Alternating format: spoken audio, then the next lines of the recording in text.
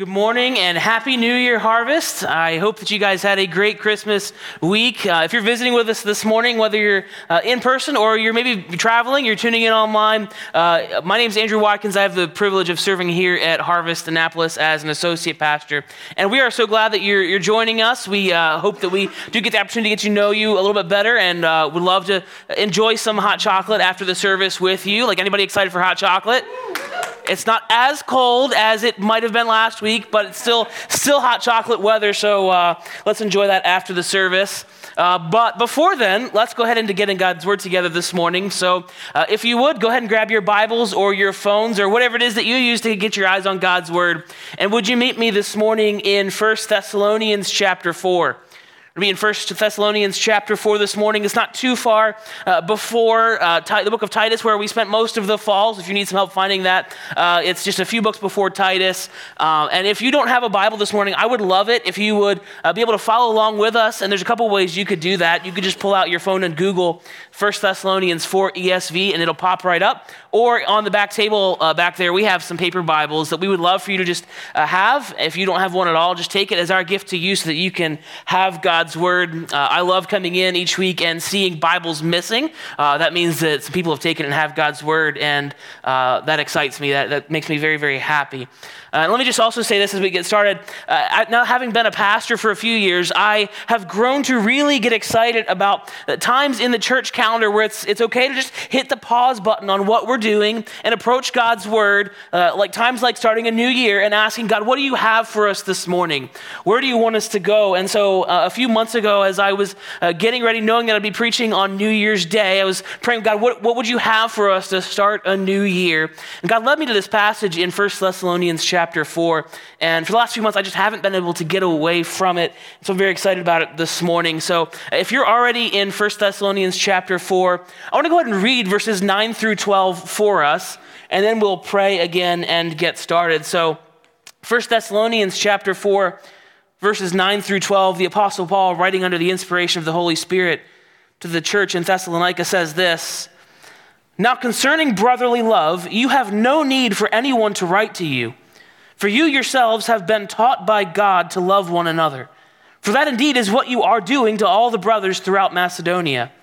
But we urge you, brothers, to do this more and more, and to aspire to live quietly, and to mind your own affairs, and to work with your hands as we instructed you, so that you may walk properly before outsiders and be dependent on no one." Father, we thank you so much for your word as we start this new year. Father, we need you. We acknowledge that we need you in 2023 just as much as we have needed you in 2022, and we always will. And we need you in this moment as we come to your word, Father. As Nate just prayed a few moments ago, our desire is to grow to be more like your son, Jesus. And so as we come to your word this morning, we believe and we trust that every single word in this book is inerrant and inspired by your Holy Spirit and is profitable for our doctrine and our reproof and for our training in righteousness. And so we ask now as we turn to your word that your Spirit will be moving among us to work in us, to challenge us, to convict us, and even to encourage us this morning as we head into a new year, but ultimately to make us look more like Jesus Christ. That's our prayer this morning, God. It's in Jesus' precious name that we pray. Amen. Well, probably more so than any other time of the year, New Year's Day has the potential to make us feel the pressure. It's the beginning of a new year is when we dream big. It's when we set our goals high, like great things are ahead. And to some degree, every single one of us will probably spend some time around maybe this afternoon reflecting on what we might view as maybe our failures, or maybe even our disappointments of the last year. And then we'll look forward and think and maybe hope and dream and plan for things like, is this the year that I'll finally get that promotion so that everyone in the office will realize that I'm the most deserving. I'm the one that works the hard. I'm the one that has earned that. Or is this the year that I'll finally be able to get that dream car or dream house or dream boat or fill in the blank with whatever status symbol you think is necessary to prove to your friends from high school or college that you've made it? Or maybe is this the year that I'll finally get my personal life firing on all cylinders so that my family will stop viewing me as a failure, like I want to live up to their expectations? In other words, will this be the year that I finally get the recognition I want? Will this be the year that I am finally viewed as significant in somebody else's eyes?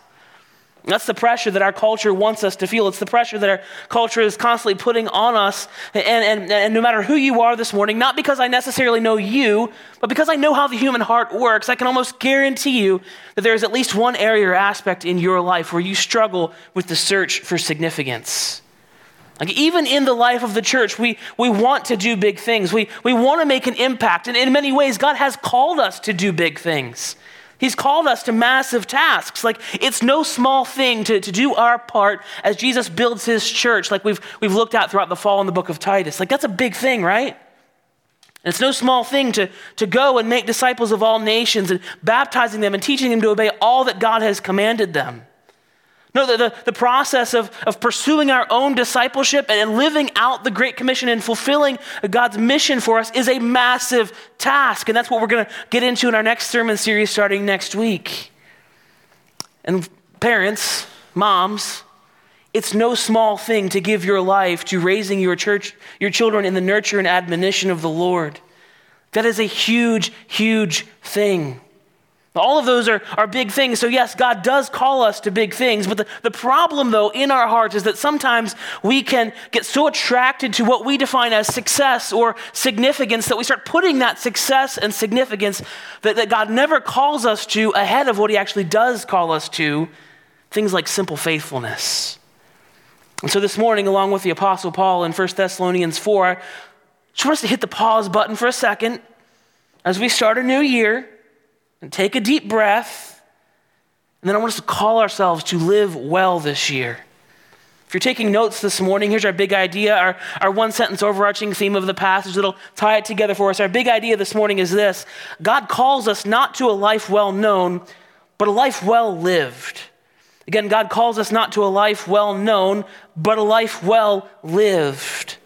In other words, it's not about your fame, it's about your faithfulness.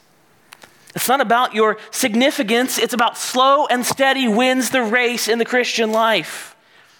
And so we turn to the book of 1 Thessalonians. So the book of 1 Thessalonians has a very different tone than some of Paul's other letters. Like in 1 Thessalonians, you won't find the whole, "Oh, foolish Galatians, who has bewitched you?" kind of tone in this book. No, in 1 Thessalonians, it's one of Paul's first letters writing to a mostly healthy church. Yes, to address some things that he needs to address, but mostly just to encourage these people to live well in the face of increasing cultural pressure. And I love Paul's pastoral heart and tone in this book. Not just that, but I see us in this book. I see Harvest Bible Chapel Annapolis in 1 Thessalonians. And as Paul's writing under the inspiration of the Holy Spirit to them and also to us, what he basically says in our passage this morning is this: if you want to live well in 2023, you're going to need to do two things. You're going to need to love increasingly and live intentionally. And that's where we're going to go this morning. So let's go ahead and jump in. First, in order to live well in 2023, you've got to love increasingly. Look back with me at 1 Thessalonians chapter 4, verses 9 and 10. Paul again says this: "Now concerning brotherly love, you have no need for anyone to write to you, for you yourselves have been taught by God to love one another. For that indeed is what you are doing to all the brothers throughout Macedonia. But we urge you, brothers, to do this more and more." Like I just said, Paul's writing to a mostly healthy church in 1 Thessalonians, and unlike their church neighbors to the south down in Corinth that we know from 1 Corinthians had some problems with being divisive and disunified, Harvest Bible Chapel Thessalonica, as we can call it, had the reputation of being a very loving church. Like these people truly cared for each other. They met each other's needs. They were always up for a phone call to encourage one another or just to be a listening ear after a hard day at work. They had an Angie at the front door who was always there to give you a hug after a long, hard week. These people did the one another's of the New Testament well. They shared our vision for one mission, one church, one family. And like us, when they said the words, "you are loved," they meant it, every bit of it. They knew what it meant. And this was a loving church in every sense of the word, so much so that when it comes to brotherly love, the genuine familial affection between brothers and sisters in Christ, Paul, and he's writing to them, he says, hey, you don't need me to write to you about brotherly love. Like, I might have a lot of things to say to you, but you don't need me to weigh in on this one because you guys are nailing it. Like, A+, good job, keep up the great work. You're nailing it when it comes to brotherly love. We all know that Paul is not afraid to lean in on some people when he needs to. So he's not just giving them a free pass on this. No, he doesn't have to here. This time he just gets to cheer them on like a proud father, saying, yes, you're doing it. And he says, why? Because they've already been taught by God. In other words, they've already taken the master class on brotherly love taught by God himself. For those of you that don't know what Masterclass is, it's an online streaming service where for a not so small fee, you can take all kinds of classes on different topics taught by the men and women who have reached the absolute pinnacles of their fields. Like if you're a foodie and you want to learn how to cook, you can take cooking classes from world-renowned chefs like Wolfgang Puck and Gordon Ramsay. You can learn magic tricks from Penn and Teller. You can learn comedy from Steve Martin, like absolute legends in their fields. If you want to learn about sports, Coach K teaches a class on leadership and coaching. Steph Curry teaches a class on basketball and shooting. Serena Williams teaches tennis. Simone Biles teaches gymnastics, though apparently at the end of the class that Simone Biles teaches, it's not guaranteed you can actually do a backflip. Apparently that's in the fine print there. If you're into music, you can learn from artists like John Legend, Mariah Carey, and Ringo Starr. Like, that's a Beatle. He reached the top of his field. If you want to grow your business, you can learn from CEOs like Howard Schultz, who practically has a Starbucks on every corner of the country, or Bob Iger, who runs the entire Disney corporation that includes ESPN and ABC and all kinds of things. See, Masterclass knows that when people want to learn something, they want to learn it from the best of the best. They're not going to settle for anything less than that. And so what Paul is saying then in this passage is that if we as Christians are going to learn love, then where else would we turn for the master class on love than to the triune God himself? The one who, as 1 John 4:8 says, literally is love. And so let's just say that the subscription fee for Masterclass has been waived for us this morning, and let's enroll in the Masterclass on love taught by the triune God of the universe. And collectively, let's sit here and ask the question, well, how do I learn love? Well, Paul says the Thessalonians have learned love from God himself. So how do I learn love? How do we learn love? What does God's Masterclass on love teach us? Well, here's 3 ways we learn love from the triune God. First, I learned that love moves towards the broken by looking at the example of God the Father. I learned that love moves towards the broken by looking at the example of God the Father. 1 John 4:9 says, in this, the love of God was made manifest among us. In other words, the example was shown. He's teaching that God sent his only Son into the world. He moved towards us so that we might live through him. And this is love, not that we had loved God, but that he loved us and sent his Son to be the propitiation for our sins. Romans 5:8 puts it this way, but God shows his love for us. He puts his example on display. He's teaching us, and that while we were still sinners, Christ died for us. He moved towards us. Friends, we learn love through the gospel, through the example of God the Father moving towards us in our sinful brokenness by sending his own perfect Son to die in our place and pay the penalty for our sins. How amazing of love is that? What love that he would move towards us even while we were still in our sin and brokenness. What love that he would move towards us even while we were literally still his enemies, shaking our fists in his face. Even though we didn't deserve it, God moved towards us. He didn't run away. He didn't walk on the other side of the street when he saw us coming because he didn't want to have to deal with that awkward interaction. He didn't put his phone on silence because he didn't want to be disturbed. No, he moved towards us in our moment of need by sending his Son to die on the cross for us, so that if we would repent and turn from our sins and place our faith, our hope, our trust for salvation in him alone, we would be saved and reconciled to God the Father for all of eternity. If you're here this morning and you've never done that, I would plead with you to do it today. Cling to Jesus and be saved. God has moved towards you in the person of Jesus Christ. So if you have questions about that, come talk to us after the service. We would love to talk with you about the gospel, but I would plead with you, make today, January 1st, 2023, the day of salvation for you. But if you're already saved here this morning, you've got to remember that learning love by looking at the example of God the Father means that you learn to love by moving towards the broken. And that's uncomfortable for us, isn't it? Like, that's hard for us to move towards broken people. What that means in the context of our church is it means taking a step towards the person in your small group that you view as needy and annoying and frustrating instead of just tolerating them for like 2 hours a week and maybe a text thread on top of that. It means answering them when they need you instead of ignoring them. It means listening to them and chatting with them instead of silencing them and avoiding them, because that's what God did for you. He moved towards you in your brokenness in order to meet your greatest need. Well, what else can we learn about love from God's masterclass? Second, I learned that love gives sacrificially by listening to the teaching of Jesus. In John 13, 34 and 35, Jesus says, "A new commandment I give to you." That's not a suggestion. He's teaching here, he's commanding that you love one another just as I have loved you. You also are to love one another. By this, all people will know that you are my disciples if you have love one for another. And then he says pretty much the same thing like 2 chapters later in John 15, where he says, "This is my commandment." Again, not a suggestion. He's teaching again that you love one another as I have loved you. Because greater love has no one than this, that someone laid down his life for his friends, that they give sacrificially. See, Jesus didn't just come to us. He sacrificed himself for us. And what that tells me is that if we are going to learn love by listening to the teachings of Jesus, is that if all we ever do is move towards the broken, then sure, maybe we did a nice gesture.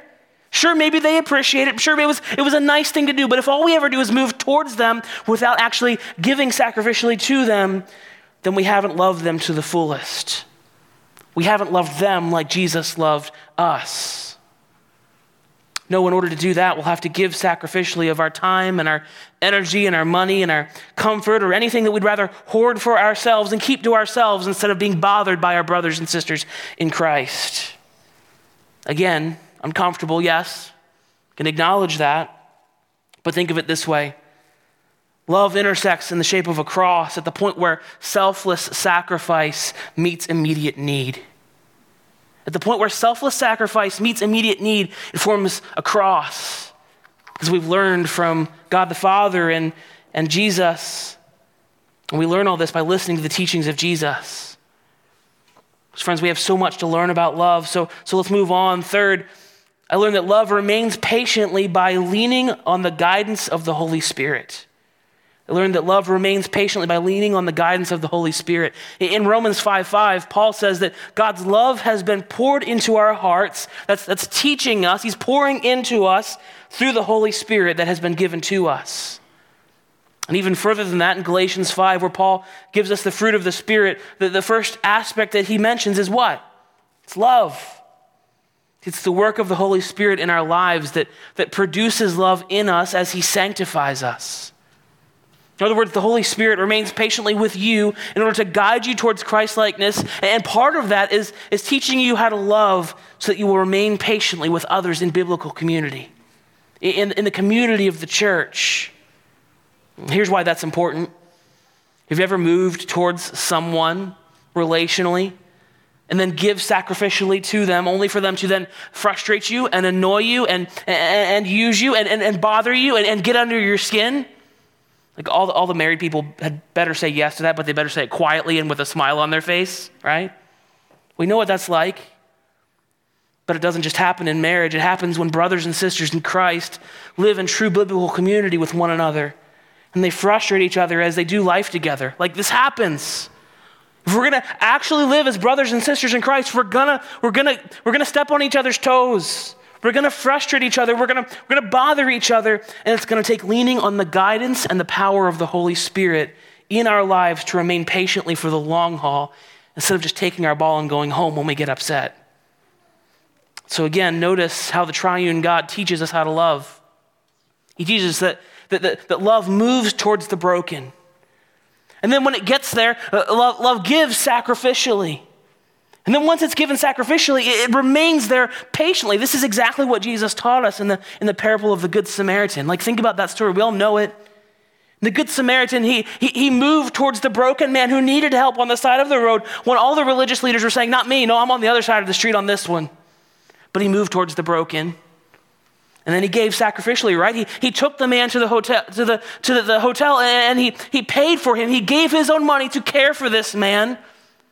But he didn't just leave him there and say, look, once the money runs out, you're done. No, he remained patiently. He told the housekeeper there that, look, if he needs anything else, like, I've got some other stuff I got to take care of right now, but I'm not ditching this guy. I'll be back. I'm going to remain patiently with him. He taught us what love meant. That's what the lesson in God's masterclass on love teaches us. So take that lesson and apply it to your small group. Apply it to your family. Apply it to your marriage. Apply it to your parenting. Apply it to your relationship with the person who sits on the other side of church, who kind of rubs you the wrong way and you don't really know how to interact with them, but take that lesson and apply it there. And that's what Paul's commending the Thessalonians for. And I would echo his commendation to you as well. Like, as a pastor, let me just say, Harvest, I'm proud of you. You love so well. And let me just say, it is not that way in every church. You do an amazing job at this. You've been taught by God how to love one another, just like the Thessalonians were, and it shows. So keep it up. Because here's the thing, you don't ever graduate from God's master class on love. There is no graduation ceremony. You keep learning and you keep loving, and that's why in verse 10, Paul doesn't just say, good job, and then move on. He says, but we urge you, brothers, to do this more and more. In other words, love increasingly. More and more, love increasingly. Because friends, 2022 may be over, and you may have well loved in 2022, and I think you did. But guess what? 2023 just started about 10 and a half hours ago, and it will bring with it plenty of opportunities for you to love. And so let's go ahead and commit right now at the beginning of the year to determine that when those opportunities to love come, we'll move towards one another. And we'll give sacrificially to one another, and we'll remain patiently with one another. And if you do that, you'll live well. We'll live well. But loving increasingly isn't the only way we're called to live well, because second this morning, Paul says, in order to live well, you've also got to live intentionally. You've also got to live intentionally. Look back with me at 1 Thessalonians chapter 4, verses 11 and 12. Paul goes on, and he also tells them to aspire to live quietly and to mind your own affairs, and to work with your hands as we instructed you, so that you may walk properly before outsiders and be dependent on no one. And this is where we get into the actual problems that Paul was addressing with the Thessalonians. See, the problem was that the Christians in Thessalonica were so convinced that Jesus was coming back literally at like any second that they basically all just quit their jobs and shirked all their responsibilities and said, hey, nothing matters in the here and now. We're going to do whatever we want. In other words, they were living irresponsibly to the point where the people around them were saying, like, what's wrong with these weirdos? And not in a good way. So Harvest, let's have a little pop quiz real quick. And this is the audience participation part of the sermon, so feel free to be loud. You guys ready for the quiz? Yeah. All right, so question number 1, is Jesus coming back? Yes. Good, you're 1 for 1. Nailed that one. I was going to be really worried if you missed that one. Question number 2, should we be longing for his return with great anticipation?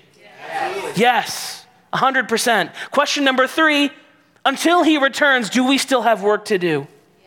Yes. Until he returns, and he will, we still have work to do.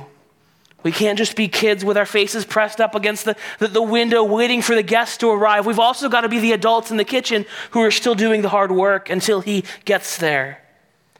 We're to be waiting for the return of Jesus with both eager anticipation and never-ending preparation, because we still have a witness to maintain and a gospel to proclaim until he comes. And if we ignore all of that, we'll be living irresponsibly.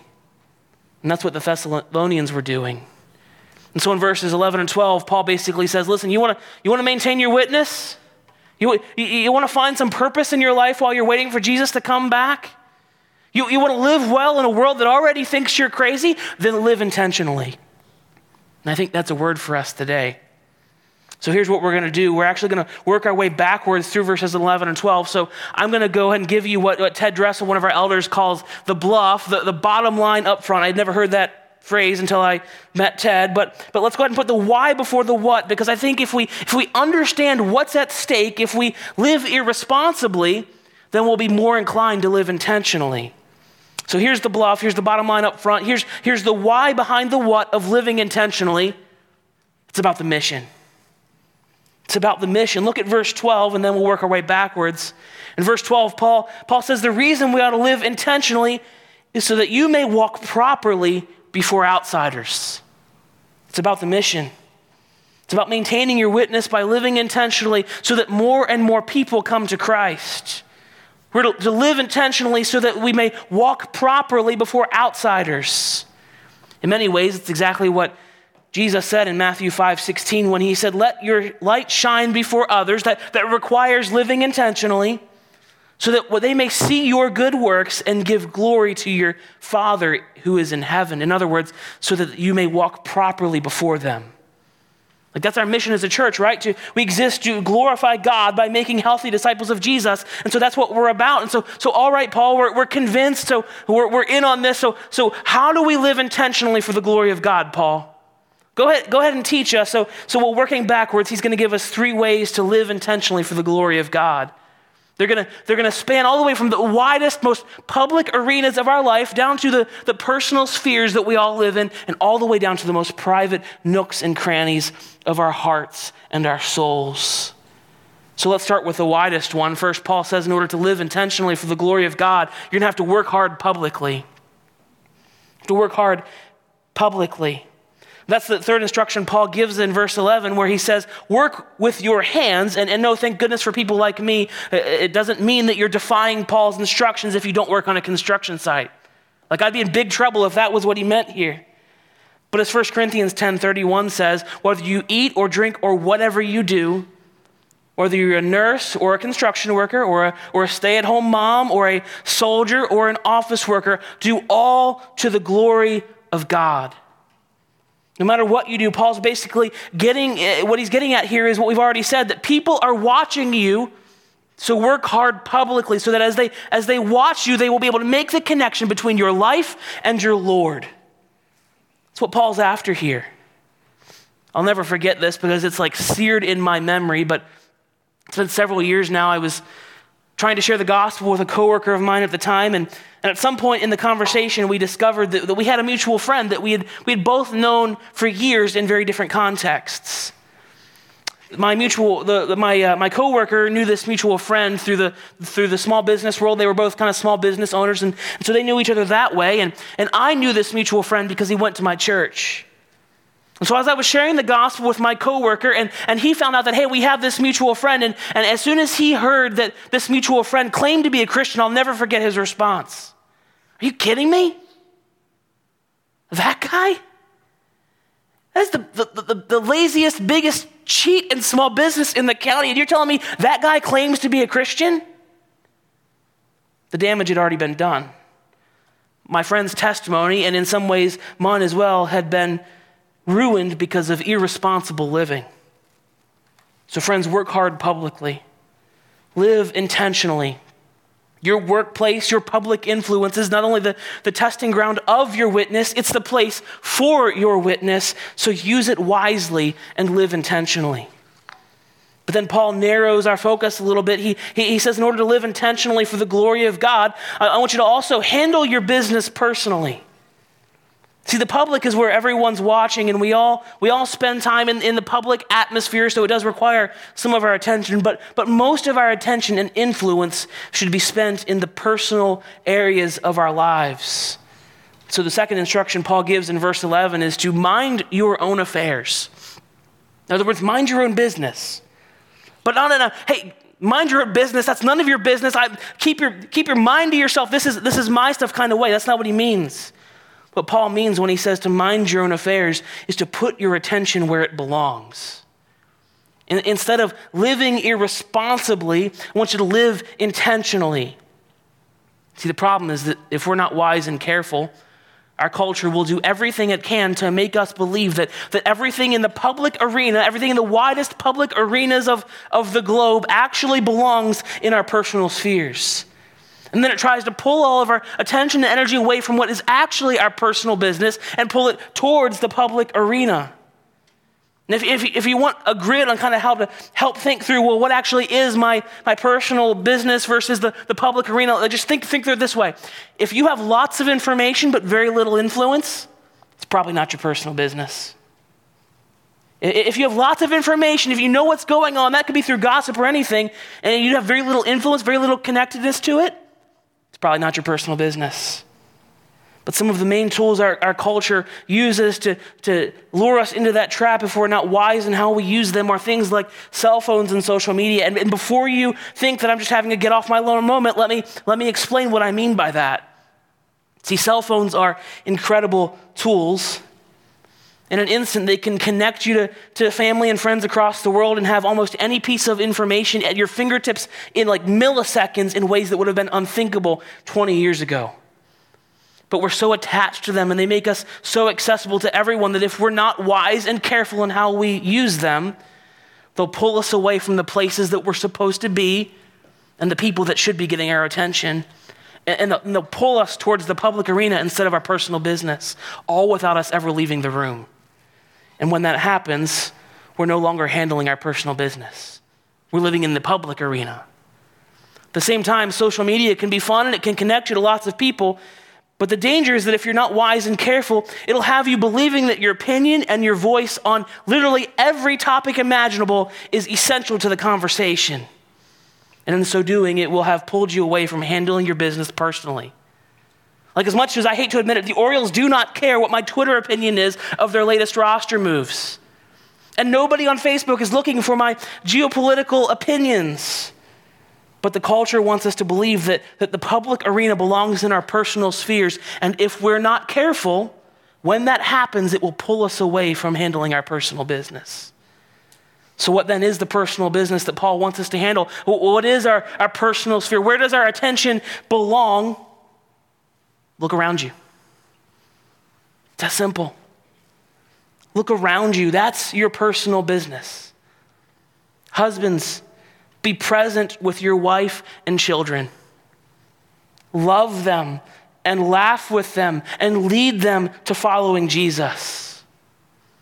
Wives, you will never know the godly influence that you can have on your family. Don't waste it by being distracted by the world. Small group members, don't mail it in when it comes to small group relationships. Use your proximity to those people to, as Hebrews 10:24 says, to stir each other up to love and good works.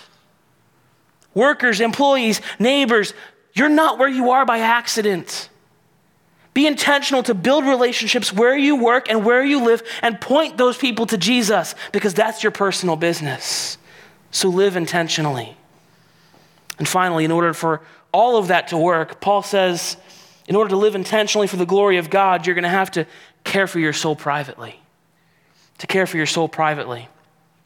I think our small group knows this about me by now, and my wife for sure knows it about me. But if I'm ever in a crowd of people or even just a really loud room with lots of kids running around and you're trying to have a conversation with me, there's very little chance that I will hear anything that you just said.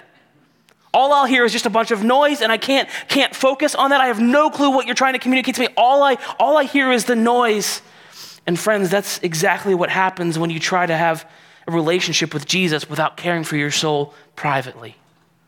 No matter how hard you're trying to focus, no matter how hard you're trying to pay attention, no matter how hard you're trying to listen, if you don't intentionally take the time to care for your soul privately, all the noise around you will drown out the nourishment that Jesus has for your soul. And that's why the first instruction that Paul has for us in verse 11 is to aspire to live quietly. I've wrestled with what Paul means by that phrase because he doesn't use it anywhere else. And what I've concluded this week is that it really has nothing to do with the volume of noise around you. Like if it did and you have little kids, like good luck. It's not going to work. It also has nothing to do with how busy you are. Like you can have a packed schedule and still live a busy life. or still live a quiet life. It has nothing to do with the volume of work. But I think Paul's getting at here what he means by aspire to live quietly, what he means by the noise. He's talking about the volume of the noise and busyness that you're allowing to exist in your heart at the same time you're trying to have a relationship with Jesus. And that's why I think the application for us to live intentionally here in this moment, as we start a new year, as we head back to work and school tomorrow, is to determine right now that this year, with more intentionality than ever before, we'll care for our souls privately. And let's just be clear, by caring for our souls privately, I don't mean that nobody else should ever be involved in the care of your soul. No, not only should they be involved, they must be involved. You can never overvalue gospel friendships and biblical community and pastoral shepherding to speak into your soul. All of that is necessary, but the first step in caring for your soul is to do it alone, privately, just you and Jesus. Because it's only through the care of your soul privately that you can ever hope to handle your business personally, or work hard publicly, or live intentionally, or love increasingly. That's why in Proverbs 4:23, one version puts it this way: above all else, first priority, above all else, guard your heart. It's synonymous with care for your soul, because everything that you do flows from it. So friends, when it comes to your soul, guard it, protect it, care for it, build a fence around it, build Fort Knox around it, because nothing in your calendar, no meeting, no appointment, no nothing is more important than caring for your soul privately by spending time alone with the Lord, and nothing will wreck your life faster than ignoring that priority. Jesus knew that. Jesus lived that the right way. Just read the Gospels. I guarantee that none of us in this room have more demands on our time or attention, or none of us are busier than Jesus was during his time on earth. But even he knew that in order to survive the day, he needed to turn down the volume of the noise of life and go get alone with his Father and care for his soul privately. Like even when the crowds were coming, even when there were miracles to be done and needs to be met and emails to be sent and things to do, Jesus made time to meet alone with God. So let me ask you right now, as you start the new year, are you doing that regularly? Are you following Jesus' example? As you start the new year, will you make it a priority to care for your soul privately by turning down the noise in your heart and spending time alone with the Lord on a regular basis? All that would require would be you incorporating the spiritual disciplines of reading your Bible and prayer and fasting and things like that into your normal routines. And yes, guess what? That's going to require living intentionally. That's why Paul's saying that, as he says, to live intentionally. So if you're looking for tips on how to do that, I would just recommend one book. You know, I've always got a book to recommend. It's called Habits of Grace by David Mathis. Habits of Grace, enjoying Jesus through the spiritual disciplines. But this is where I want us to end this morning, because this is where it all starts. Before you can ever aspire to big things, you've got to aspire to live quietly, to care for your soul. Because listen, you can't live intentionally if the noise of your soul is too loud. You won't love increasingly if the balance of your soul is out of whack. If you're going to live well in 2023, you're going to have to care for your soul. So when you feel the pressure building this year, maybe even this week, maybe tomorrow, just remember one thing. God has not called you to a life well known. He's called you to a life well lived. And so let's live well this year, Harvest. Let me pray for us as the worship team comes. Father, thank you so much for the encouragement of your word to commend us in places where we're doing our best to follow you as a loving church. I just ask that you would help us in this year to continue doing that, to continue love increasingly. But also thank you for the places where you challenge us to live intentionally. As we head into this year, Father, would you Would you maintain our public witness? Would you give us courage and boldness to proclaim the gospel wherever we go and to live so that we would live well before outsiders for the glory of you? Would you help us to handle our business personally? Would you keep us free from distraction, to lean in on the relationships that you have put in our lives, the closest to us, to fulfill our responsibilities to them as parents and husbands and wives and mothers and fathers and brothers and sisters and small group members and church members. Father, would you help us? And would you help us to grow in our walk with your Son, Jesus Christ? In the busyness of life, it is hard for us sometimes to find the time and the solitude to spend with you. But Father, help us prioritize that. Protect us from distractions and grow our walks with you this year for your glory and the advancement of your kingdom. In Jesus' name we pray. Amen.